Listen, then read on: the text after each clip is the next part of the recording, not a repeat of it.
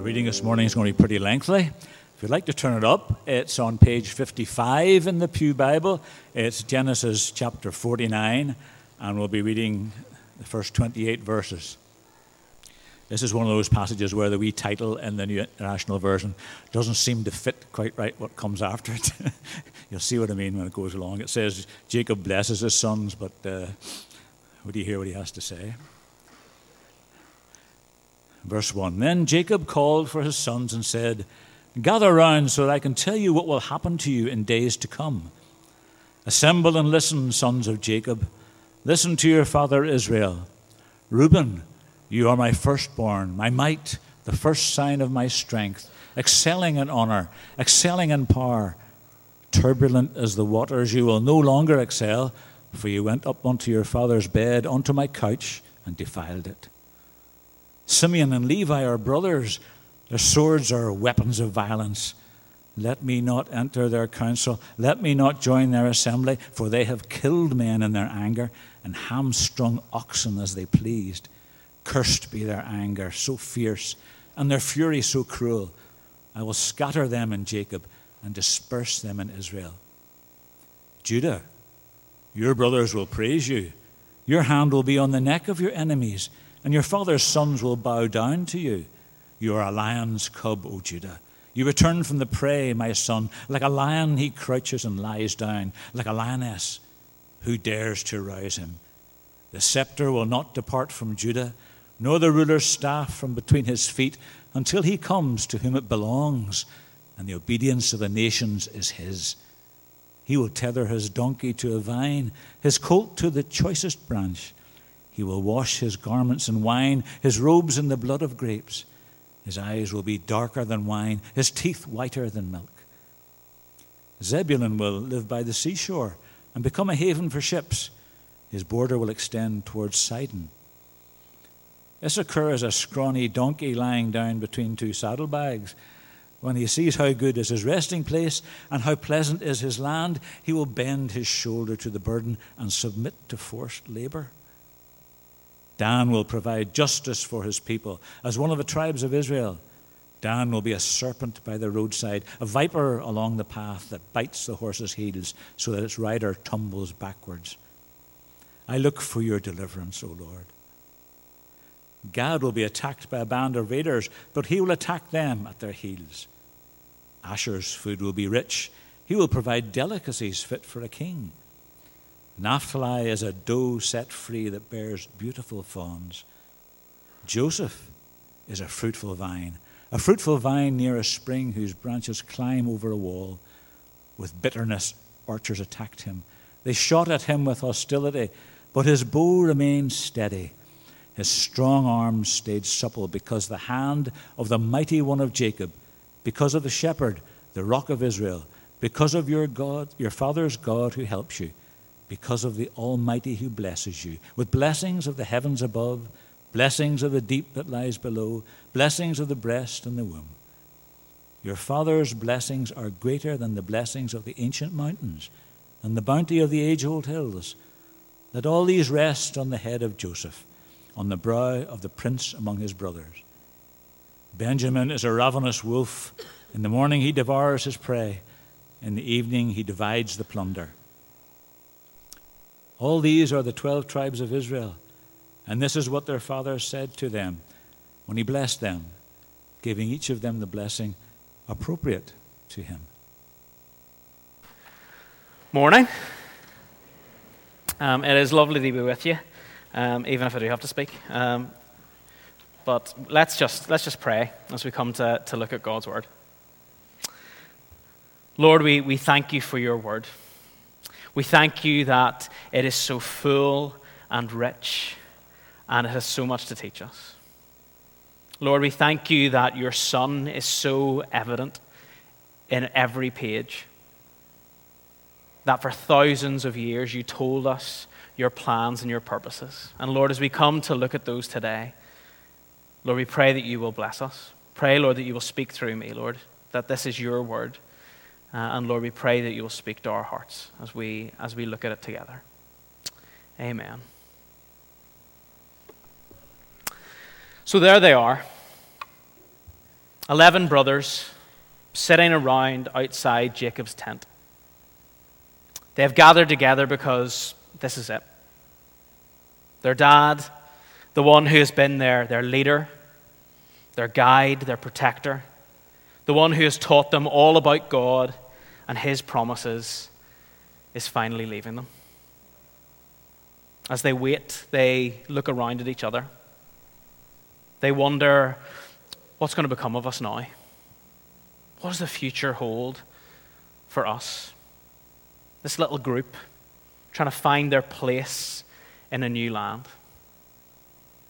And then out from the tent emerges Joseph, Manasseh and Ephraim in tow. And as he sends the boys on, he turns to his brothers and says, Dad wants to see us. They gather themselves up. They make their way into the tent. Does he have a final word for them? Does he just want them to be with him as he passes on? No.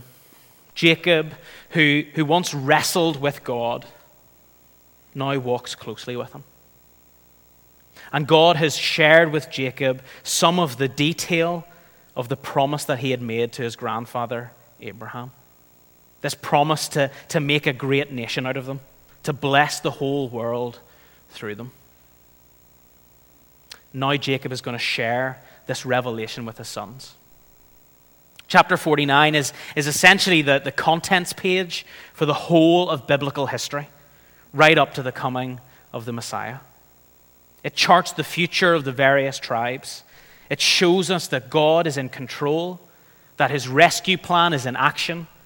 The Messiah is coming to bring us into God's abundant kingdom, and that we are a blessed people. Blessed because of what God has done for us in his mercy and love. It was normal in the culture for a father to bless his sons before his death. At the end of our passage today, it's clear that this is Jacob's blessing for his sons. But as Billy alluded to, and as we saw as we read it, I'm not sure some of those sons walked away feeling particularly blessed. In fact, Jacob doles out a number of curses towards his sons. Is this just the final moments of a bitter old man having a pop at his sons that have let him down, that have hurt him? It might seem that way. And certainly Jacob's words reveal that there are consequences for sin. But this isn't just Jacob's blessing for his sons. This is God's blessing, revealing his plans for this people, plans to use them to bring about the blessing of the whole world through his son. It begins with this change in leadership. Reuben's blessing starts off pretty well. Jacob gives Reuben his place as the firstborn. But then comes the curse. Turbulent as the waters, you will no longer excel. For you went up onto your father's bed, onto my couch, and defiled it. Reuben had slept with Bilhah, Jacob's concubine, and the mother of Dan and Naphtali. And the sexual sin was bad enough, but the implication of the action was that Reuben was taking his father's place, trying to usurp his position as head of the house and act in opposition to God's plan for his people. For this, he loses his inheritance, the double portion that was due to him. And as you look down the history of the tribe of Reuben, they become a sideline tribe, out on the fringes of Israel. No prophet, no king, no judge ever rises from the tribe. Be expected that the leadership would pass to the next in line. But Jacob lumps Simeon and Levi in together, and this time there's no words of blessing, just the curse. If you remember, Simeon and Levi's sister Dinah had been raped by Shechem, who then fell in love with her and wanted to marry her. An agreement was reached where the men of Shechem would be circumcised in order to allow Dinah to marry into that family. However, Simeon and Levi snuck into the village while the men were recovering and put them all to death. In verse 6, we see their violence and nastiness went so far that they even maimed the animals so that they could never be useful again. Simeon and Levi believed this act of mass revenge was totally justified. Chapter 34, verses 30 and 31 say this. Then Jacob said to Simeon and Levi, "You have brought trouble on me by making me a stench to the Canaanites and Perizzites, the people living in this land. We are few in number, and if they join forces against me and attack me, I and my household will be destroyed." But they replied, "Should he have treated our sister like a prostitute?" No repentance, no sense of shame over what they did in response to this horrendous crime against their sister. But it may not be the violence that's in view here in Jacob's words. In verse 5, you'll notice a little note beside the word sword. If you look at the bottom, you'll see that scholars have actually had trouble identifying what this word used there means. It's the only time this word is used in the Bible. And looking at other ancient Hebrew texts, the word, it could mean a weapon, but it could also mean a kuru vessel. No? Well, in case your knowledge of ancient Mesopotamian rituals is a wee bit rusty, a kuru was a flask used to seal agreements, usually around marriage. Jacob may well be saying here, your agreements, your promises, your covenants are weapons of violence. The reason for the severity of Simeon and Levi's punishment is not just the violence of their actions, but it's because they took the covenant God had made with his people to save them, to bless them, to be faithful to them, the sign of which was circumcision, and they used it as a way to trick people so they could kill them. And so neither is given a portion of the promised land. Wonder as we look at those first three brothers, does it worry you? I really hope my great-great-grandfather didn't do anything to really upset God. Is that how God works? Punishing future generations for the sins of their fathers? What hope do we have if that's the case? Reuben, Simeon, Levi, they're punished for their unrepentant sin. Reuben and Simeon's tribes fall away. Simeon's is eventually completely enveloped by Judah. But in Levi, we see the truth of the character of God. Levi never receives a land. But due to an act of faithfulness to God during the incident with the golden calf in Exodus, the tribe of Levi become the tribe of the priests, those who would mediate before God for the entire nation of Israel. God forgives the tribe of Levi. And because of their faithful obedience, he lifts them up to a place of importance and prominence in Israel. Our God is a God who can't abide sin and sinfulness. If we remain alone in our sin or act in opposition to God, like Reuben, like Simeon, we will face his just and deserved judgment. But our God is a merciful God, slow to anger, quick to forgive.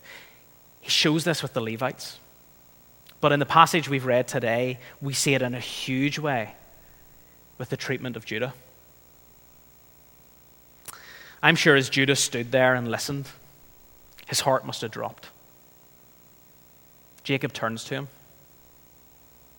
the one who suggested they sell Joseph into slavery, the one who impregnated Tamar, the wife of his deceased son, thinking he was visiting a prostitute. What well-deserved curses is his father going to have for him?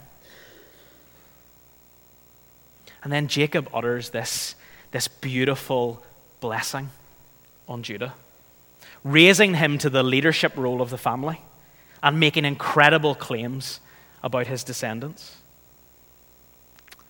So why is Judah lifted up when the others have been cursed.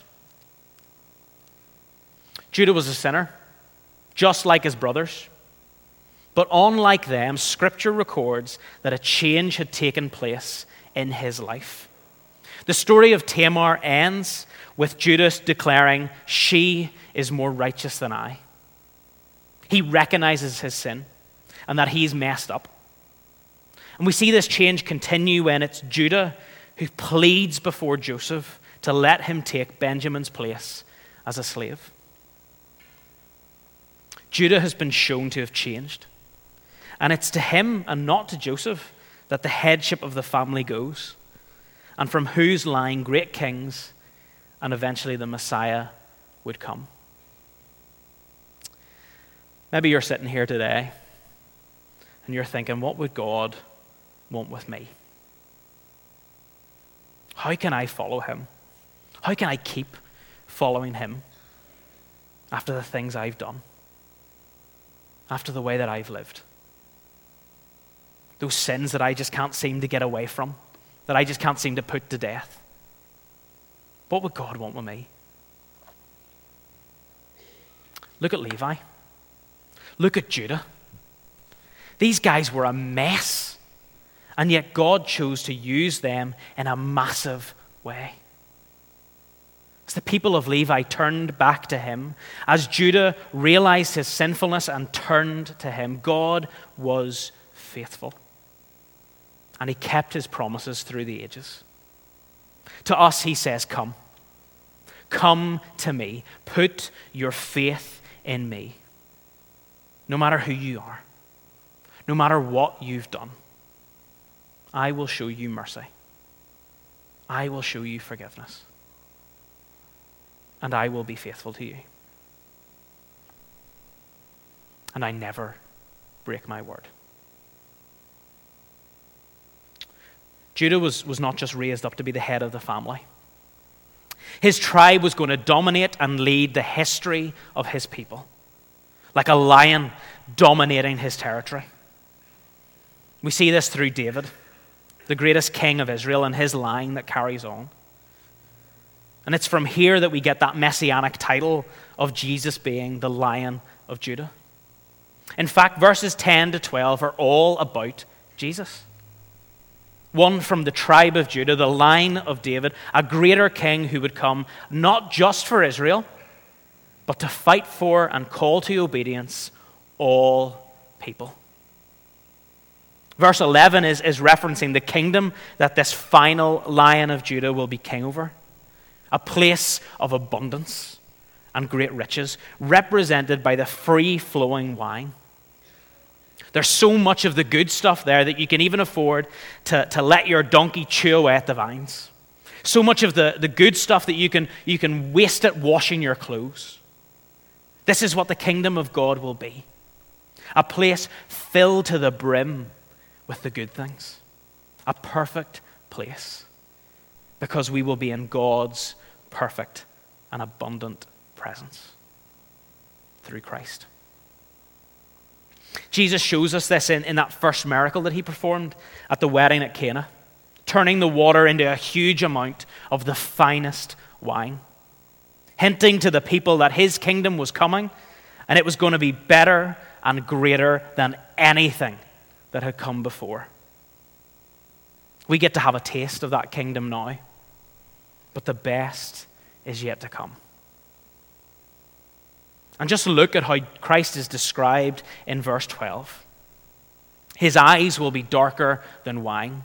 He's beautiful. Why? Is it his looks? The prophecy of Isaiah 53 says he's going to be nothing much to look at. He's beautiful because of his love. Love that led him to take on human form that first Christmas, to live as one of us, and ultimately to die for us, to die on our behalf, to take the punishment of our sin so that we could be forgiven, so that we don't have to face the judgment we deserve for every wrong and sinful thing that we've ever done. He came to be that substitute, Just as Judah offered to take Benjamin's place, Christ, his descendant, came to take ours, to face our punishment so we can instead enter his abundant kingdom. His teeth, whiter than milk, a reference to the strength of his bones. He's strong beyond all others because he actually went through with it. He did it. He lived that perfect life that we could never live. He defeated death and sin, and now through him, we can have life. Real life forever. I wonder, are you looking forward to Christmas? Maybe you're already caught up in the busyness and the presents and the parties. Maybe you're sitting here this morning thinking of the hundreds of things that you need to get done before you can get finished up for the holidays. In the busyness of this time of year, don't let Christ pass you by. Don't let this incredible moment in history, God coming to be with us, to save us, become just a trivial thing. Don't let it be on your lips, but far from your heart. And don't waste the opportunity that Christmas gives us to share Christ and maybe even be used by him to save a life. Who could you invite along to one of our carol services and then follow up with them? Ask about what they heard, what they saw, what they think. Who could you share some scripture with this Christmas and explain why it means so much to you at this time of year? Who could you be asking about their favorite carol and explain something of what it means? It's okay to go away and look that up and come back to them. I'm not expecting you to know the meaning of every carol. Some of them are really confusing, but anyway. How can you, in some simple way, let people know that you believe all this stuff? And if they ever wanted to, they could come and talk to you about it. Who can you be praying for? For opportunities to share, for a softening of hearts, that they might come to know and follow our beautiful, strong King, this Lion of Judah, who calls us into his abundant, never-ending kingdom. The Bible says very little about the other brothers, and so we're going to do the same. You'll be glad to know. All I want to say about Zebulun down to Benjamin is that everything written here comes to pass for each of these tribes. Zebulun's economy was based around foreign trade. Issachar failed to remove the Canaanites and ended up becoming their slaves. Dan produced Samson, one of the judges, who waged a one-man war against the mighty Philistines. Gad is given a land near Ammon and Moab with constant border clashes going on. Asher is given fertile lands. Naphtali, not much is said about them, but they have their highs and their lows. And Benjamin the wolf became a tribe of great warriors who would often lead Israel into battle. I find great comfort in these verses. Through all the ups and downs of the history of these people, God is with them. God is in control. And he is weaving everything together, the bad and the good, to fulfill his good purposes. All leading to that baby in the manger, come to save us all. And if you put your faith in Christ, God will be with you too. Through all the ups and downs, he is in control. And just like with Joseph, he is working all things together for your good. Paul in Romans 8:28 says something very similar to the Roman church starting to face persecution. He says, and we know that in all things God works for the good of those who love him. As we finish, I want to turn just very briefly to the one brother we haven't really mentioned today, Joseph. We have already seen Jacob bless the sons of Joseph, who will each have their own tribe. But here instead we have a beautiful summary of the life of Joseph. This fruitful vine, so filled with fruit that its branches hang low for others to share. Joseph, fruitful in any work that he did. He blessed others all around him, saving the known world from famine, saving God's people, finding them a place to become this great nation. Attacked at many points by archers, his brothers, Potiphar's wife, being forgotten about in prison, the temptations of power, and yet he was faithful. Not because of his own strength, but because he remembers his God.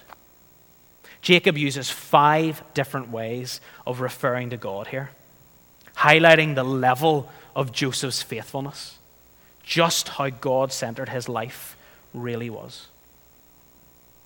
And then the blessings. 6 different blessings given to Joseph. Joseph is probably already feeling pretty blessed. He has everything he could ever want. He has his family back. He's been able to spend 17 more years with his father. But Jacob is saying here, the blessings for your future far outdo any way that you have been blessed now. It's the same for us. God wants to bless us. Maybe he will do that here and now. But any blessing that we receive now is as nothing compared to the blessings to come for our future. And we've said repeatedly throughout this series, God wants us to be a blessing to others. To be that fruitful tree with deep roots into the rock of our salvation, overflowing with low-hanging fruit, reaching out to others to bless them and help them to find that same life that we have found.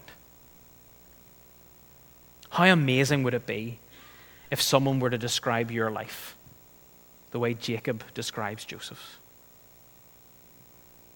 This is a big passage, and I've talked about it for too long. But what's it all about? God is in control. He is in charge. He outlines here through Jacob the next nearly 1,800 years of history. And it all unfolds. All part of his incredible plan of salvation. All leading to the Lion of Judah, come to save us. Come to offer us a place in his abundant, eternal kingdom. Come to pour out his incredible blessing on us and calling us to share that blessing with others, that they might come to know and accept the life we are offered by our merciful and mighty King, Jesus.